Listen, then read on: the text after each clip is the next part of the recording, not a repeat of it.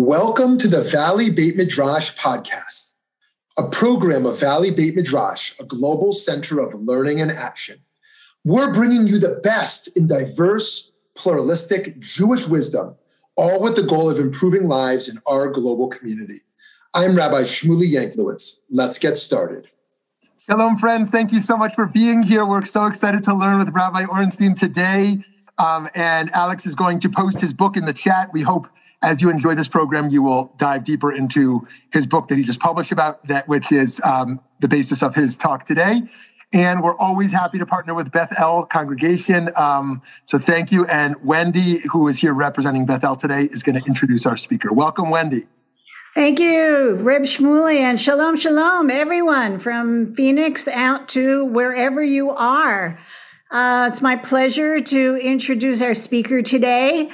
Dan Orenstein is the rabbi of Congregation Ohev Shalom and a writer living with his family in Albany, New York. He also teaches Judaic studies in the middle school of the Hebrew Academy of the Capital District. Rabbi Orenstein is the author of Cain versus Abel, a Jewish courtroom drama, published by JPS in 2020. He blogs at the Times of Israel and contributes essays to WAMC Northeast Public Radio, the Jerusalem Post, and the Jewish Forward.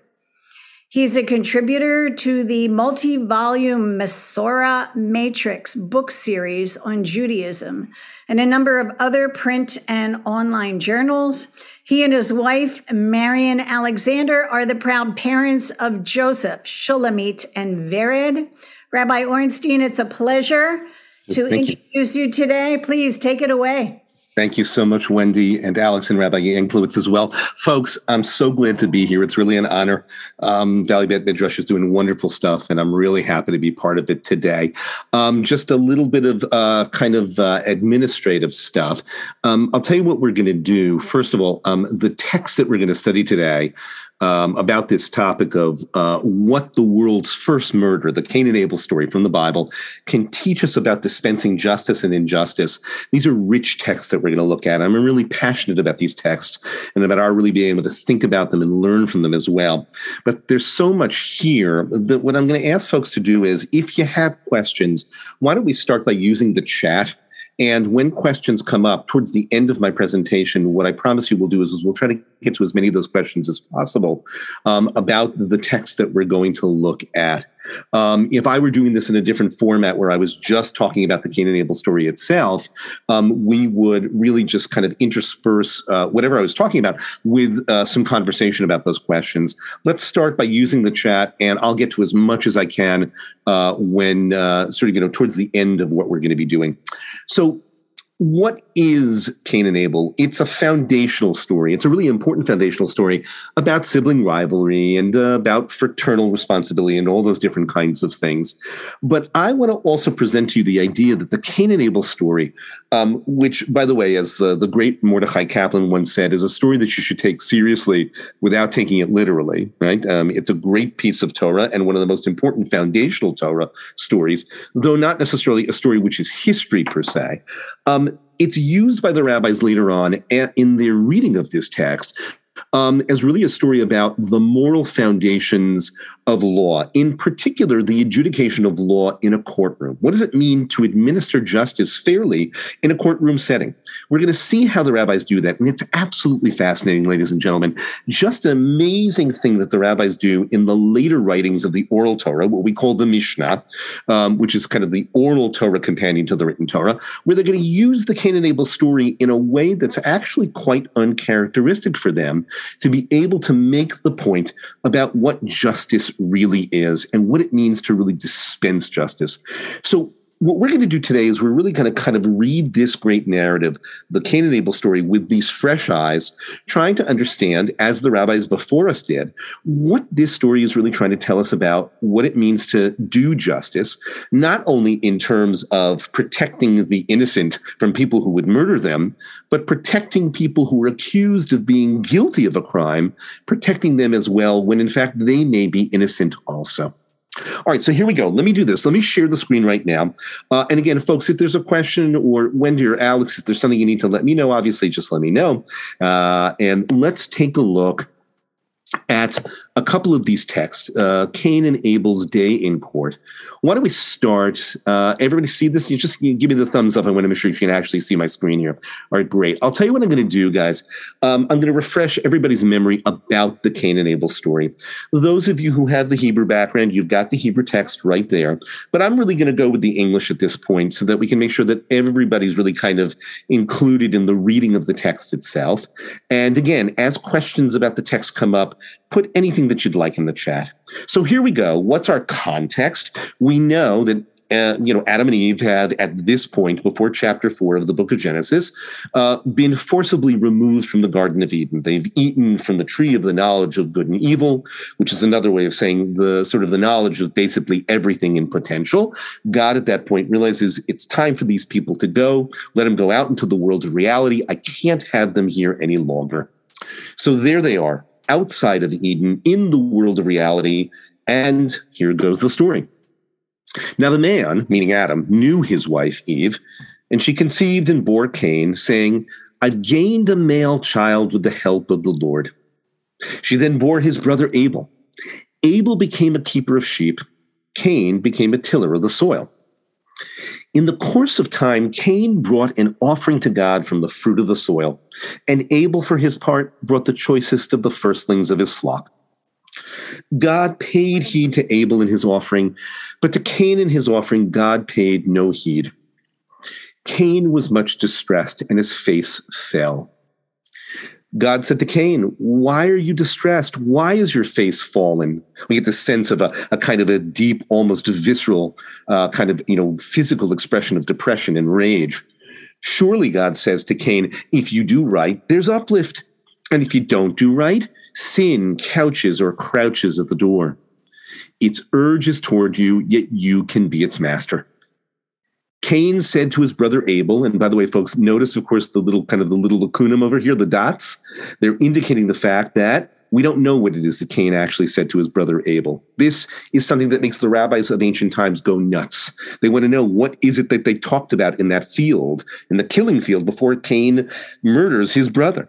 So we don't know. The text simply tells us to read it as Cain said to his brother Abel, ...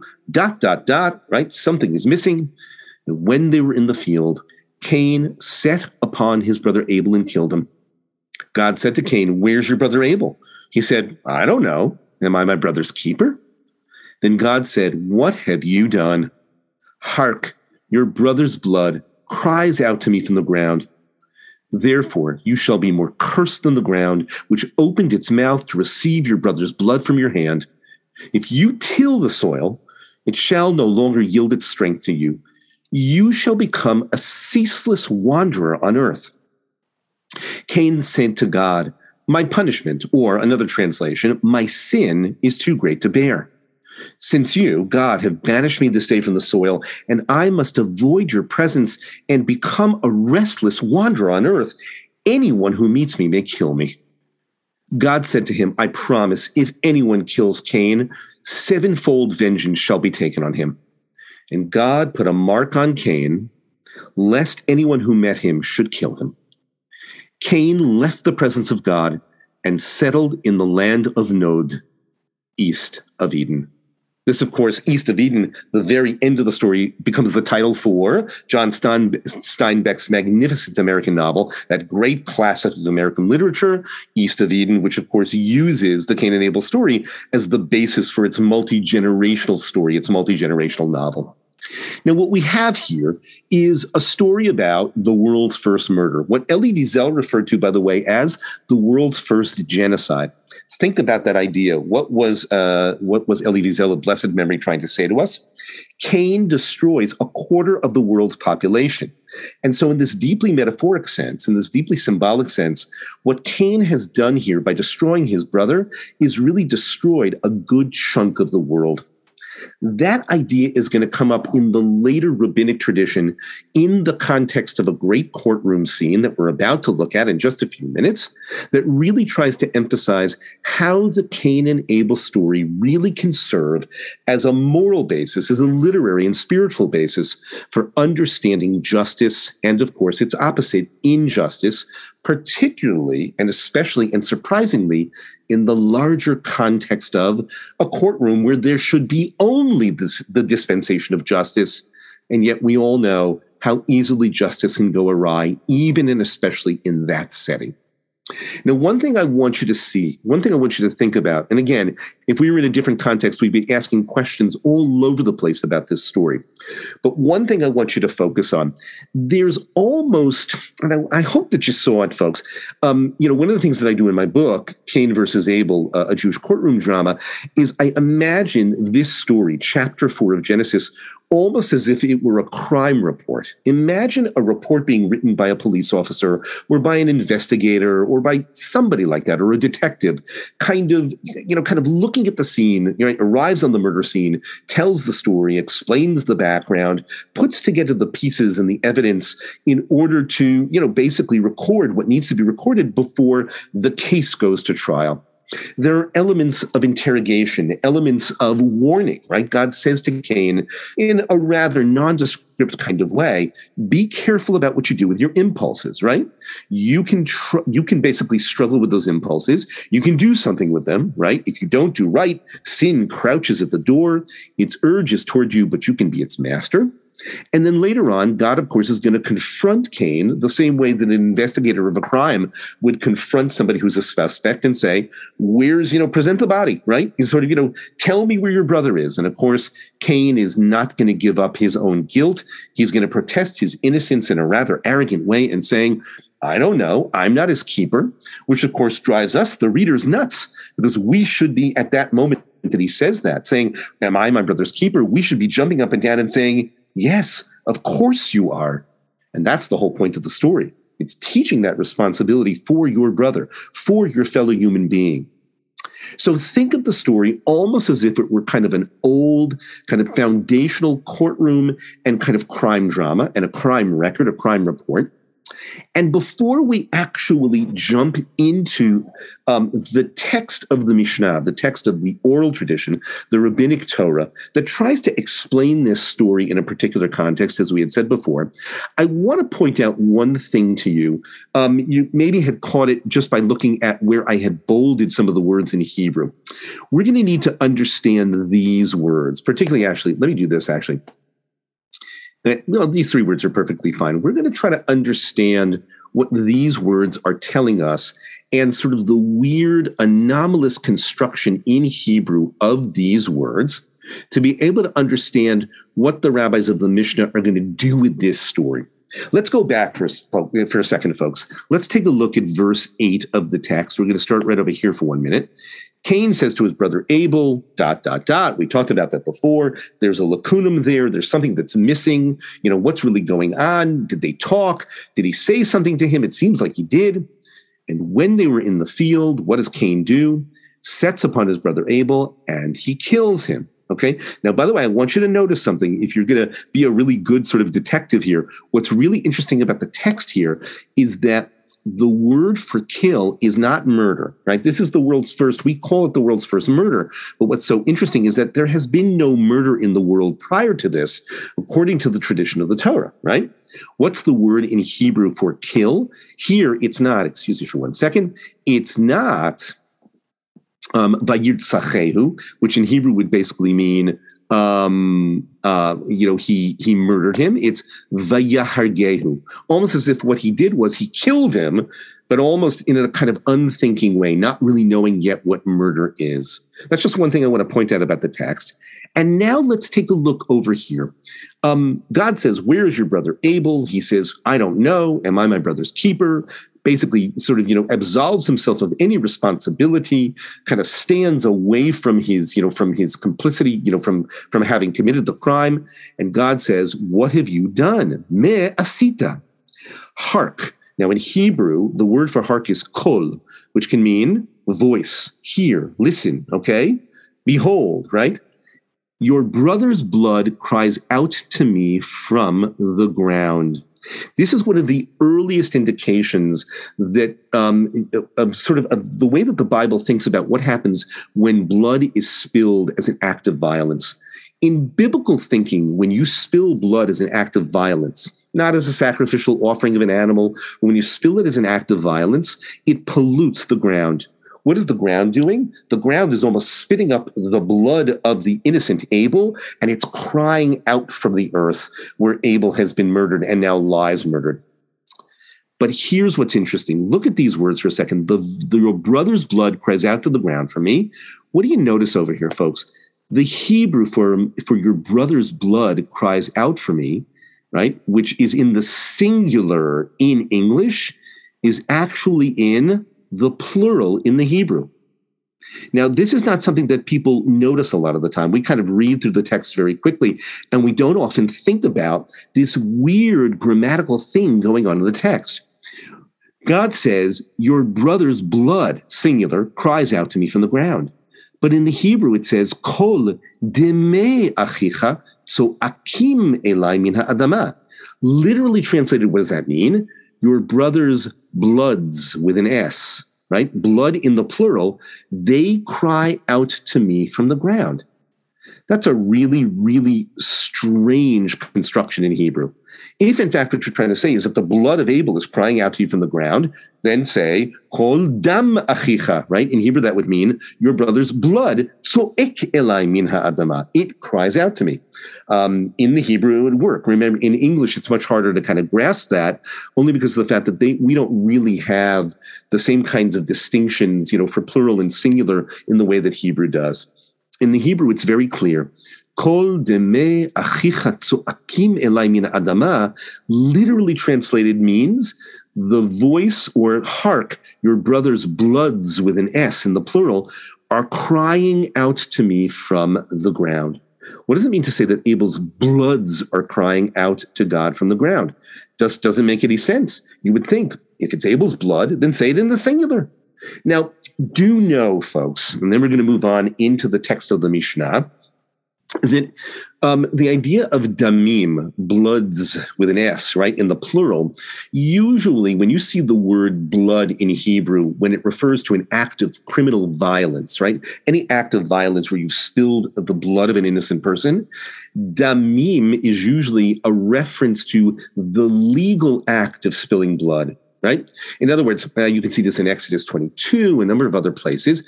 The word damim, in its context, usually means blood which has been spilled, which now incurs guilt of the person who spilled it. So actually, in the Bible, the word damim in the plural makes a whole lot of sense. That's the word that the Torah uses when it wants to say, you spilled blood and you are now culpable for the crime. The later rabbis of the Mishnah are going to use this weird anomaly in a very, very different way. A very different way. Okay, and I can see that we've got some questions coming in on the chat. That's good. We'll get to them. Okay, right now, I hope that what folks have is a better overall sense of the story, right? We went through the story again. We talked about being your brother's keeper. We talked about God's confrontation with Cain. All of that. It's all there in the text. And we zeroed in just in this phrase, Kol deme achicha tzoakim elai min adama. Your brother's bloods cry out to me from the ground. Here we go. All right, folks. Let's continue on this little journey here. We've looked at the biblical text. Now it's time for the oral text of the Mishnah. Remember, the Mishnah is Rabbi Judah the Patriarch's 3rd century CE compilation of what? Of all of the oral Torah traditions, the common law traditions that accompany the written Torah. Okay, we've got the Hebrew text there. This is Mishnah Sanhedrin. The whole tractate Sanhedrin in the Mishnah is all about jurisprudential procedure. It's all about how the ancient courts of the Jewish people either theoretically or actually functioned with respect to dispensing justice, courtroom justice. We're going to actually look, thank you to Sefaria. By the way, if you don't know Sefaria, folks, I highly recommend it. It's really one of the great new tools of the Jewish people and of all people in the world. Sefaria is a magnificent online interactive Jewish text library. I use it all the time in my own studying and my own teaching as well. Magnificent stuff.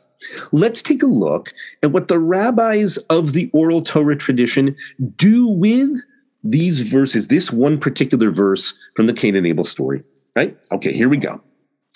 Let's set the scene. Chapter 4, verse 5 of Tractate Sanhedrin is going to talk about the interrogation of witnesses prior to a capital trial. Now remember, a capital crime could be anything from being accused of violating Shabbat to murder, to committing adultery. There were lots of different things which in ancient Israel, in ancient rabbinic Israel, and both in biblical Israel, would have been considered capital crimes for which one would be put to death, according to ancient Torah and rabbinic law. Okay? But remember that the rabbis of the Talmud in particular were quite loath to use the death penalty as a punishment. In fact, there's a tradition, I believe it's in Tractate Sanhedrin and maybe in Tractate Shavuot, that says that that a court that would have put anyone to death once in 70 years, 70, was considered to be basically a hanging court. They didn't like capital punishment, and they did everything that they could to make sure that they avoided using it as a form of punishment. They wanted to find ways to say, this person is innocent, he should go free. Okay. So part of the way in which they would do that was an intensive, let's call it admonishment or interrogation. Here the word is intimidation of witnesses. You're a witness in a capital crime, you darn better well know what you're talking about, and you better be speaking truthfully. You could get people into trouble in capital cases if your testimony is either poor or it's a lie. So notice now what the Mishnah is going to do. How does the court, right, a capital court, intimidate the witnesses in giving testimony for cases of capital law, right? In other words, a capital crime that would incur the death penalty. They'd bring the witnesses in and they would intimidate them, by saying to them, perhaps what you say in your testimony is based on conjecture, or perhaps it's based on a rumor. Perhaps it's testimony based on hearsay. That is, you heard a witness testify to this in a different court. Or perhaps it's based on the statement of a trusted person. Perhaps you don't know that ultimately we're going to examine you with inquiry and interrogation. Drisha v'chatira. And if you're lying, your lie is going to be discovered. Okay, so the first thing that the court does is it sets up these witnesses by bringing them in. Remember, the courts in those days didn't have juries, okay? Essentially, who was the jury? The jury essentially were the judges. It was an empaneled group of, at the very least, 23 judges, and at the very most, 71 in the high court. And they would sit there and hear the case, right? And there would be people who would basically represent the defendant or, speak against the defendant. There were witnesses and judges. There were no juries per se. So the witnesses would be brought in, and the first thing that the judges would do in terms of kind of the witness selection was to say to them, are you sure that the information that you have is based on having actually seen and heard what it is that went on? Or are you basing this on hearsay? Are you basing this on the statement of somebody else? And you really are not witness to the actual commission of the crime. They then go on and they say, look, you, witnesses, should know cases of capital law are not like cases of monetary law, dinei mamonot. In cases of monetary law, a person who testifies falsely, causing money to be given to the wrong party, can give the money to the proper owner and his sin is atoned for. In other words, if you guys lie or if you guys make a mistake or you're sloppy as witnesses in a monetary case, what do? You pay him back, right? Basically, there are damages and you pay the guy back. But in cases of capital law, if you testify falsely or your testimony is sloppy, the blood of the accused and the blood, watch this, guys, this is so fascinating to me.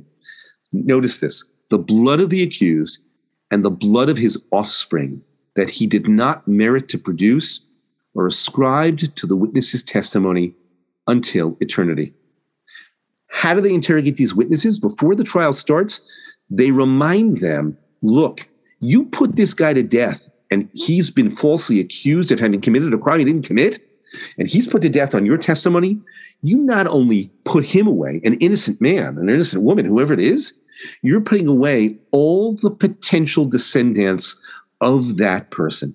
Because if you killed the person, there's no way that all these other people could come into the world. They can't come to life because that person isn't there to give birth to them. You're killing him, and you're killing all of his descendants as well. And now comes one of the really rare moments in Mishnaic, oral Torah literature, when in fact, the Mishnah doesn't just state a particular case or state the law. This is a rare circumstance of where the rabbis who put this Mishnah together are going to actually use verses of the Torah, specifically the Cain and Abel story, to do what? To try to make their point using midrash, right? Using active interpretation of the verses of the Torah to make their point to these witnesses about how destructive their false testimony in a capital case would be. Watch what happens, folks. What did we say before? Remember when we talked about God saying to Cain, the voice, hark your brother's bloods cry out, right? In the plural, right? Let's watch what the rabbis are going to do. This is really interesting. The proof for this idea that if you put this guy to death, you're also putting to death all of the potential offspring, we found with Cain, who killed his brother. As it is stated concerning him, the voice, right, they're translating literally the word kol, hark, right? Your brother's blood, demeh, right, cries out to me from the ground. The verse doesn't say your brother's blood, dam, cries out to me from the ground in the singular. No, your brother's, hold on for a second. Let me put that S in, bloods, demeh, in the plural. This serves to teach that the loss of both his brother's blood and the blood of his brother's offspring are ascribed to Cain. In other words, your brother's bloods in that verse that we read before, that weird grammatical anomaly, for the rabbis of the Talmud, the rabbis of the Mishnah, that's a reference to two different sets of blood, as it were. The spilled blood of the innocent Cain who got put to death, or of a person who was innocent who got put to death in the courtroom, and the potential spilled blood of the brother's offspring. In other words, you guys mess up this testimony, you're going to put this guy to death, you're going to put his offspring to death, right? The offspring who never came into the world. And how do we know it? It's based upon our hyper-literal reading, right? This is a very literal reading of the words in the Cain and Abel story. Your brother's bloods means the blood of the innocent one and the blood of anybody who he could have potentially given birth to. You'll be killing him and his future generations. You'll be killing him and his future generations. And let me just throw out to you folks, even though we're not really going to have time to describe it or to kind of discuss it, let's just go on with one tiny more piece, a little bit more of the Mishnah itself. Don't worry about this, folks. This is just an alternative understanding of what those words mean, right? Your brother's bloods with an S. Let's go on. This is a very famous statement, which finds its way into Schindler's List and all over Jewish literature. The court tells the witnesses, they continue, they say, therefore, Adam, the first person, was created alone. In other words, think of it sort of, there were the first people to teach you that with regard to anyone who destroys one soul, one reading is from the Jewish people, another reading is among all of humanity, right? Anybody who does that, if you kill one soul, the verse ascribes to that person blame as if he had destroyed an entire world, right? Just as Cain puts his brother Abel to death, and therefore all of Abel's future progeny can't survive, right? Abel could have been an entire world of people. So to anyone who kills another human being who is innocent, right? And here they're really talking about somebody who takes an innocent life. It's as if he had put that entire person's world to death. And anyone who saves one human being, right, among the people of Israel, among all humanity, it's as if that person had saved an entire world.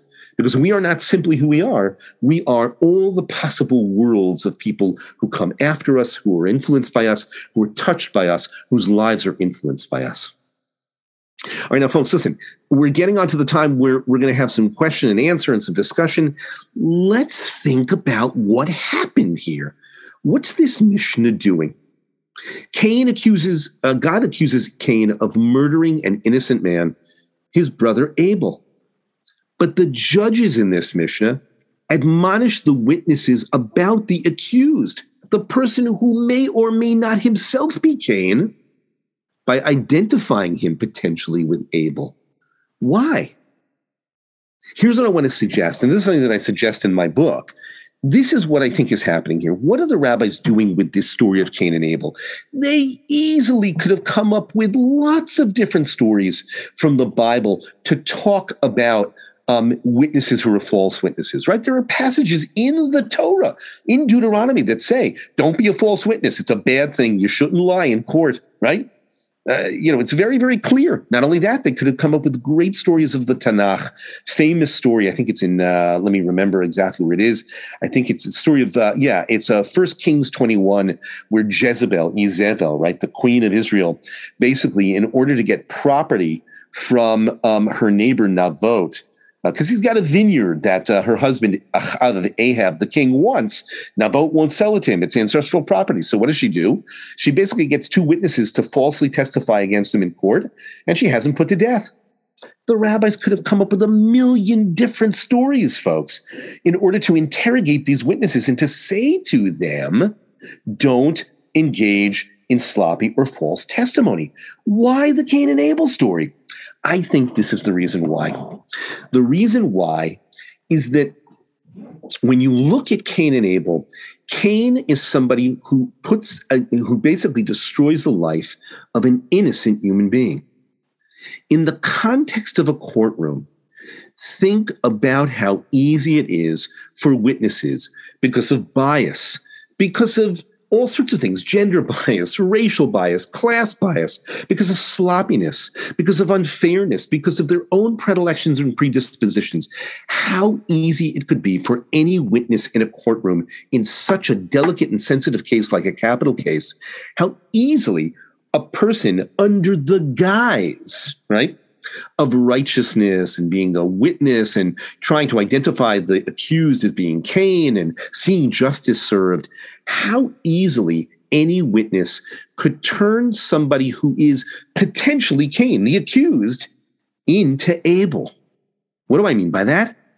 How easy is it for us when we are faced with a circumstance of having to dispense justice, particularly in a courtroom, within a court system or within a criminal justice system, where we could so easily decide, because of all of those biases, because of our bigotry, because of our sloppy thinking, we could easily decide that the person in front of us who is accused, right, who is Cain when in fact he's not Cain.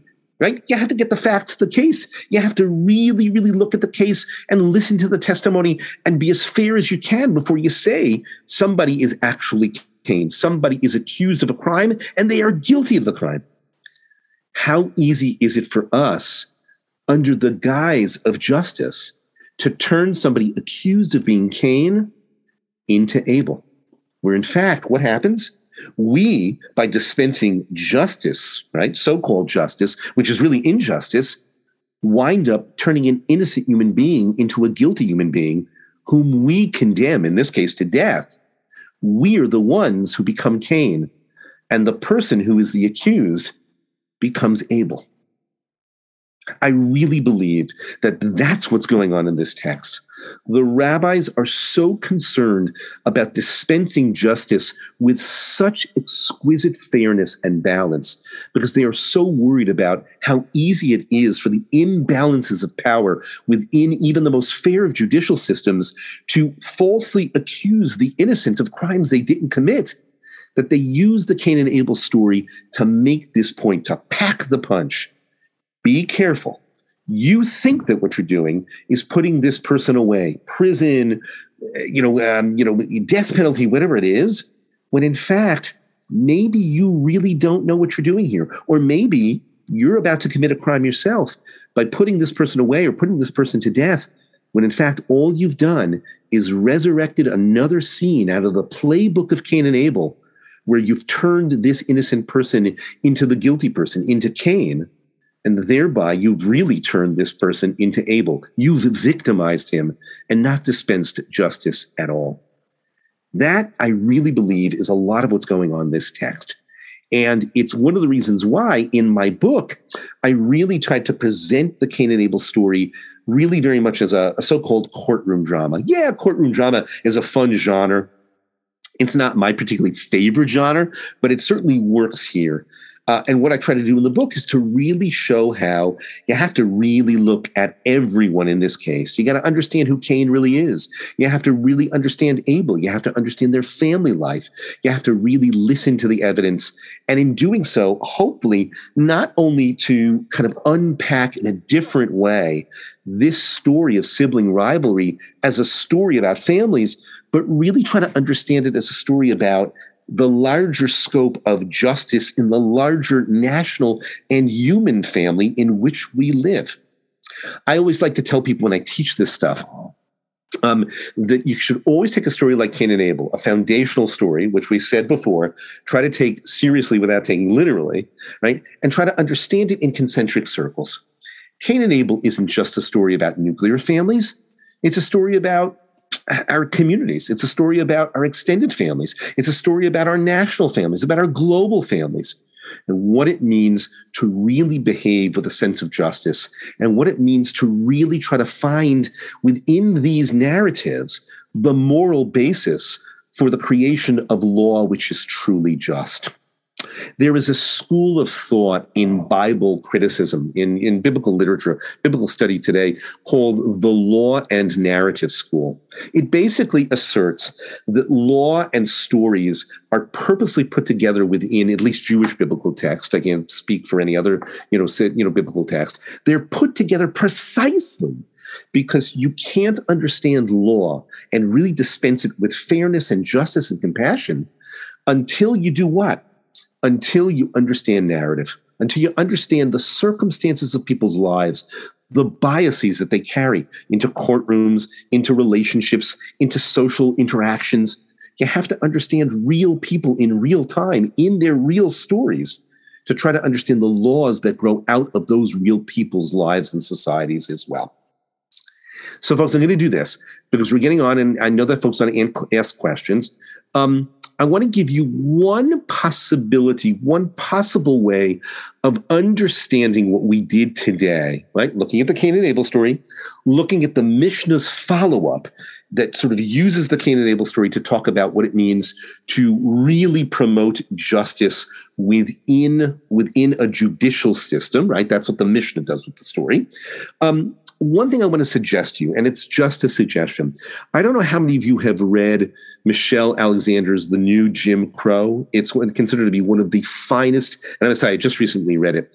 Michelle Alexander is a law professor who decided that she really wanted to look at sort of where Jim Crow, right? All the rules of segregation and sort of, both the spoken and the unspoken, rules of segregation that have kind of created caste around our very ugly history of race and slavery in this country. She says, what's the new Jim Crow?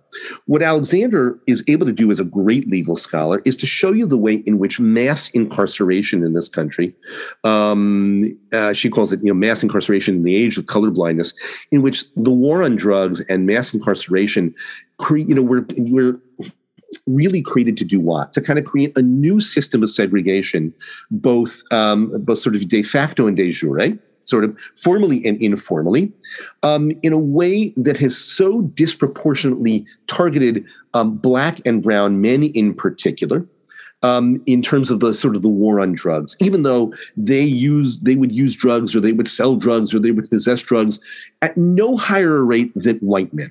Right. And what she shows you in a very scholarly and thoughtful and painstakingly factual way is the way in which the justice system in this great war on drugs, which has been going on since like the 1960s, 1970s, has essentially taken an entire class of people in this country who, by virtue of race and by virtue of the communities that they live in and by virtue of class, and has essentially turned them into Cain. So that the entire criminal justice system has created this whole group of people who are basically mass incarcerated, and that has an effect on their lives for the rest of their lives, and it's not a good effect. And all that she's trying to do in the book is to basically say, if you really want to have a fair justice system, you can't allow that kind of racial caste and racial bias to be used against an entire group of people. And she shows you exactly how it's done in America in such a way that you've essentially shot their feet off from the very beginning. She says, if you really want to have a system of justice, and I'm going to use my language now, not hers, you can't presume an entire group of people to be Cain when in fact they may very well be Abel. Because all you're going to do is turn an entire group of people into people who are guilty well out of proportion to what their actual guilt is. And that affects their lives. It affects the lives of their communities. And just as we learned in the Mishnah, it affects the lives of all the people whose lives they touch, their own children, their grandchildren, their spouses, and everybody else. I do highly recommend the book, folks. Even though she's not talking about Cain and Abel, I found that so much of what she was talking about racial caste and bias in the criminal justice system in our country, really, really speaks right back to, or is really a beautiful, wonderful, painful echo of the Cain and Abel story and what the Mishnah we saw does with it. Let me stop. I see there's a bunch of questions and the like, so I'm going to stop sharing. All right, here we go. Folks, we're a pretty big group, so I think probably what's best, when do you think basically I should just let's go from the chat questions is probably the best way to do it? Want to do that? Sure. I think there were a couple of interesting questions that were coming as the discussion was flowing. All right, that's fine. I'll tell you what, I see the last one here from my friend Joel Kushner. Joel, it's good to see you. I don't know where you are right now on the screen, but I'm glad Joel is here. Joel, are you there? There you are. All right, anyway. Let's take a look. I'll tell you what, let me start with Joel's question. Wondering about the verse before the event of the murder, Cain's response to God, God's thought process in favoring or noticing one and not the other. What did all this create? Well, Joel, it's a really interesting question. You know, what's so interesting about the story, and again, I talk a lot about this in my book, is that our assumption, the assumption of a lot of the traditional commentators in the story of Cain and Abel is that Cain's a bad guy, right? Even Cain has sort of been almost dealt a kind of a harsh hand, right? Okay, Scott asked it before you. Thank you for letting me know that. Cain is kind of beaten up by the medieval commentators and by the early rabbis as well. How so? It is assumed that Cain's offering to God is a poor offering, right? They say he brought flax seeds. They say he brought this, he brought that, whatever it was, right? And that, in fact, God had every reason to reject Cain's offering and to accept, Abel's offering. And there's a hint of that in the text. It says Abel, for his part, brought the best of his flock. But we don't necessarily have to read the text that way, right? The truth is, let's think about it this way for a second, okay? It may very well be that Cain's offering is a very good offering. He's a farmer. And remember something, he's the son of a farmer, right? If you go back to chapter 3 of Genesis, we already know that God has cursed Adam's farming endeavors. So Cain enters, as it were, the family business and is struggling to do what? To grow crops. He does the best that he can. Right? So the idea that God favors Abel's wonderful offering over Cain's lousy offering, which thus justifies God's rejection of Cain, I don't know that that's necessarily the only way that you can read the story. It's one way to read the story. It's an intriguing way to read the story. Rashi reads it that way. Lots of other people do. It's not necessarily the only way. What if, in fact, here's one way of thinking about it, folks. What if, in fact, God's rejection of Cain's offering simply is what it is because it is what it is.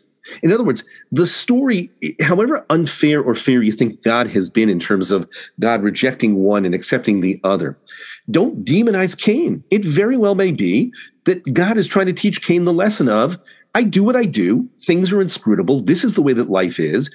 And by the way, Cain, no matter how fair and unfair you feel you've been dealt with, no matter how enraged you are with your anger and your depression and everything else, what don't you get to do? Well, Joel, what do you think? What doesn't he get to do? He doesn't get to murder his brother. You can't kill the guy. I don't care if you don't like the fact that I rejected your offering, okay? I mean to put you on the spot, Joel. I'm sorry. I don't care if you don't like the offering. You still don't get to kill him. right? Whatever rationales you, Cain, may have for your rage and your anger and everything else, you have a responsibility to do what? To wrestle sin to the ground, right? It's really what God's telling you. It's like, it really doesn't matter how you're feeling, Cain. What matters is that you behave like a mensch, that you control your impulses. That's what God decided. Now, here's another reading, guys. I'm giving it away. It's in chapter 3 of the book. I will tell you, this is what I think. Thank you, Joel. Thank you very much. I think something else is going on in this story. When you look at the Hebrew, guys, this is what it says. It says, Ve'el Cain ve'el minchato lo sha'a Elohim. It says, what does it say? It says that God basically didn't at that moment pay attention to Cain and to his offering. Why? Who was he paying attention to at that moment? He's paying attention to Abel. Who's the one with whom God has all the conversation in this story? It's Cain. Cain is right there. He's up front. He's the firstborn. He's the one whom Eve names and names joyously, right? I have created a man with the help of the Lord. Abel is an afterthought. Anybody know what Abel's name is in Hebrew? Hevel. What's Hevel? Vapor, wind, mist.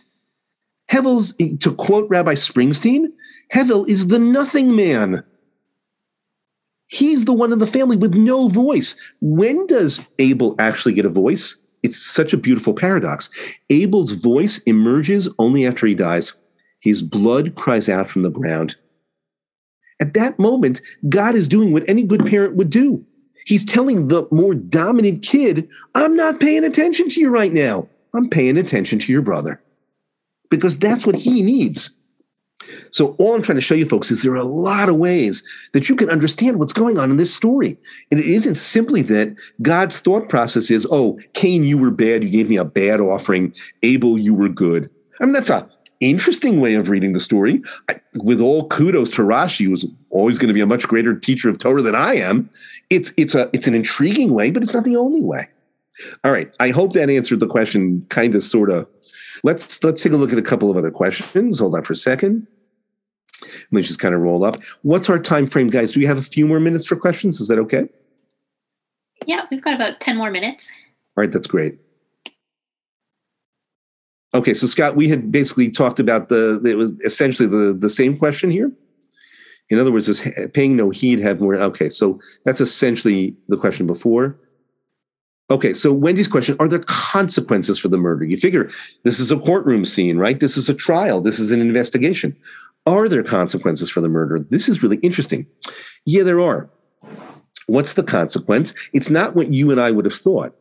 Cain isn't put to death, right? My friend and colleague and teacher, oh my God, I'm remembering her name. I'm not remembering her name now. One of my friends, colleagues, and teachers who read a whole book on homicide in the Bible said something. Pamela Barmash, who's at Washington University, she says something really interesting. She says that Cain's crime is met with really a unique kind of punishment. He knows nothing about murder. He's never seen it before. How does he know that when in his rage, he picks up the rock and smashes Abel's head in, or he throttles his neck or whatever, that Abel's going to die? He doesn't know anything about murder. He's never seen it.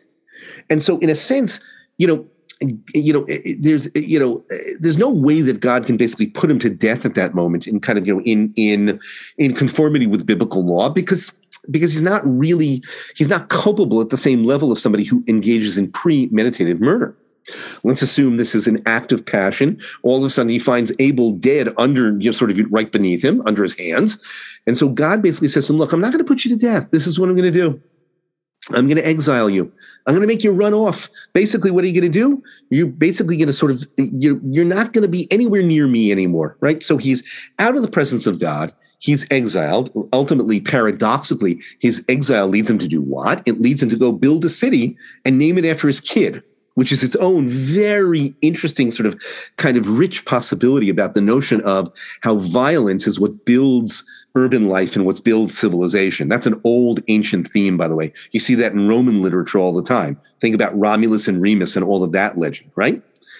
And so the consequence for the murder is not, as Pamela Barmash says, that he's put to death. It's that he has to stay alive. so that he can live with the consequences of his actions every single moment of the day for the rest of his life. In some respects, that might be more horrible. Now, let's keep going. And guys, I won't be able to get to all the questions, and I really apologize. You can always email me. Alex, do you mind just throwing my email into the chat box? That would be great. Rivka asks, so how do we dispense justice properly? Rivka, are you talking about sort of based on what we read in the Mishnah, based on the Torah itself? I'm not sure I understand the question.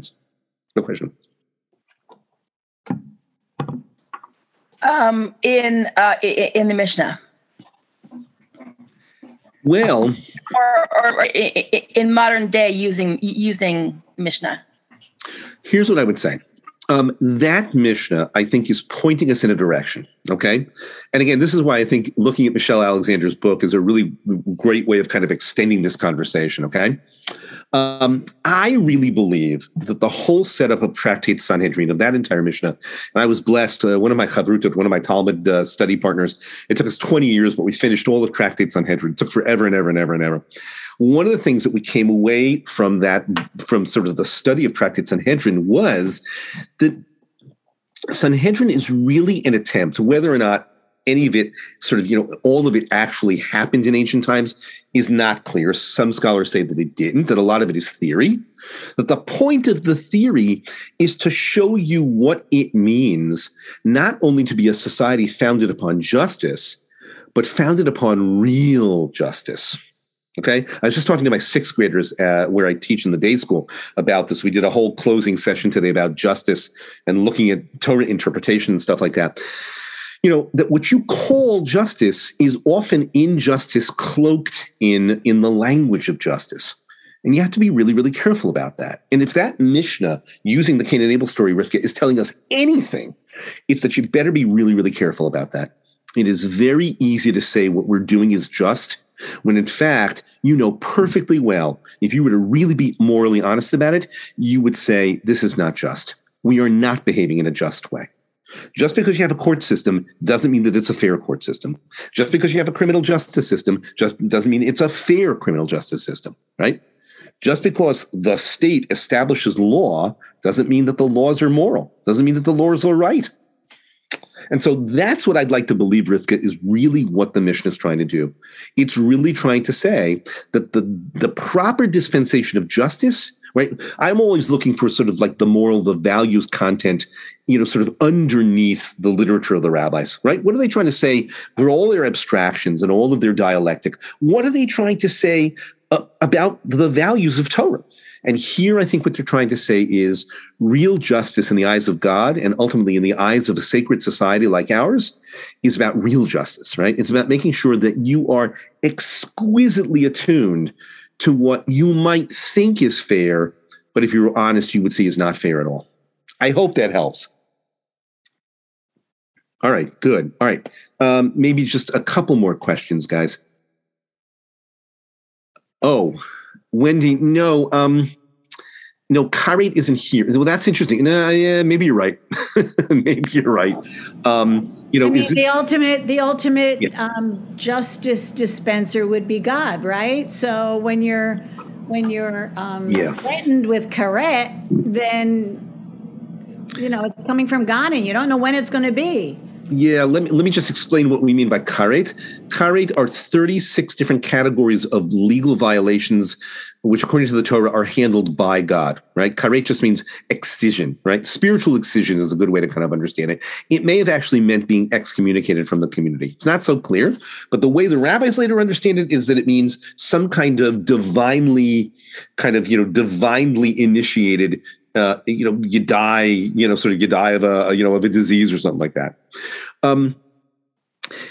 I don't know that this is the basis, right? I mean, when the Torah talks about karet, it makes it very clear. Karet is, this person shall be cut off from his people, ... for all sorts of different kinds of things. Here's why I don't think that this is the basis for karet. Murder is not one of those 36. Right? In other words, murder, the human courts have to take care of it. They're given the power by God to take care of murder, right? Capital crime, capital punishment, et cetera, okay? Karet is something which really stands well outside the realm of human initiative. right? It's, you did this, God is going to cut you off. The courts follow up, they have penalties like corporal punishment and those kinds of things. But the truth is, no, karet is one of those weird things that ancient Jews, rabbinic Jews love to talk about. They don't know anything about it, right?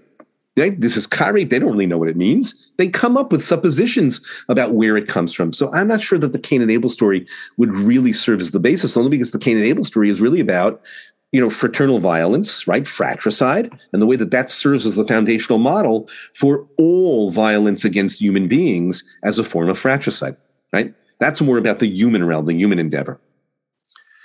All right. Let's take one more question. Yeah. So Shawnee, this is a good question. If you can't understand the consequences of your behavior, and there was no precedent, are you still culpable? Well, as I said before, he's culpable because he acts on his, this is the weird thing about the story. On the one hand, you would think that God would say to him, what should God have said to him, guys? Should have said, don't hurt your brother, right? Think about what a parent, he sees the older kid really, really ticked off at the younger kid. What does he tell him? He says, I know you're angry at him, but you can't bash that toy over his head. You can't, right? I don't care if you think it's if you want to bash the toy over his head, you can't do it. You just can't do it. Does God say that? No. God gives him some kind of a weird, abstract, philosophical sort of, kind of, what's the word? Speech about how sin couches at the door. You could take that a million different kinds of ways. God sort of leaves us with this frustration of a warning to Cain, which is not really a warning. He simply says, you'd better be very careful what to do with your rage. I can see that you are physically carrying in your body your anger, your depression, your sadness, your sense of rejection. Be careful not to let sin jump you. You jump sin, right? Right? V'atatim sholbo, you shall rule over sin. That, combined with the fact that Cain's never seen murder before, seems to kind of, I don't know. Those might be sort of delimiting circumstances in a court case. He didn't know. He wasn't forewarned. He wasn't, remember something, at least in Jewish law, you have to have two witnesses who warn you not to commit a capital crime.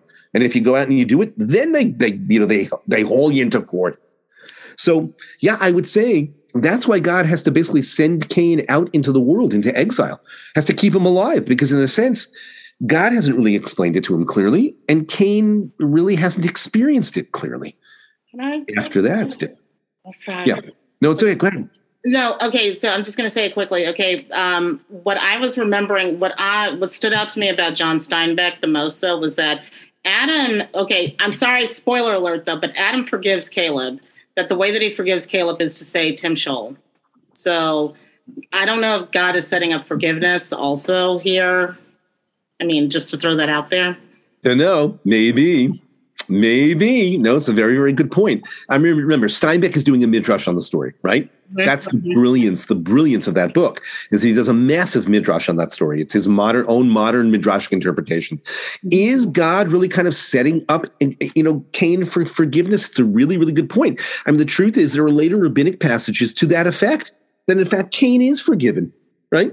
That he is forgiven and he's reconciled with his parents. And remember something, folks, and I guess we're going to have to end with this because it's already 5:00. You know what's really interesting about this? What is it that God keeps doing with Cain before the murder, during the murder, after the murder, all the way through the story? The one thing that God continues to do. Does he ever cut him off? He says, I send you out into exile. Does he ever stop talking to him? No. God never stops talking. He and Cain never shut up. They're always talking. Talk about excommunication. What's the excommunication? Cain, in a sense, for all that the mark of Cain, as we understand in popular culture, is this mark, this kind of demonizing mark of being the evil criminal. That's not what the mark of Cain is. The mark of Cain, as we read in the story before, is Cain receiving some kind of a mark that protects him from people who want to kill him. God, for all of God's anger, right? Think of God as the parent here. For all of God's anger and devastation and trauma at Cain's horrible act, he stays in relationship with him. In that sense, you're right. This is forgiveness. Doesn't mean that what Cain did was right, but it does mean that there's always the possibility of growth and forgiveness. Thank you, folks. I hope this is okay. It was great. Thank you so much, Rabbi Ornstein. My pleasure. My pleasure. For leading us. Thank you all for joining us. And thank you to our co-sponsors, Beth El and Wendy. Just want to let everybody know that our next program will be on Tuesday, June 21st at 1 p.m. Pacific. We'll be learning with Rabbi Rachel Adler for Why Bad Stuff Happens to Dissident Theodosies. I'm probably not saying that right. Forgive me for that.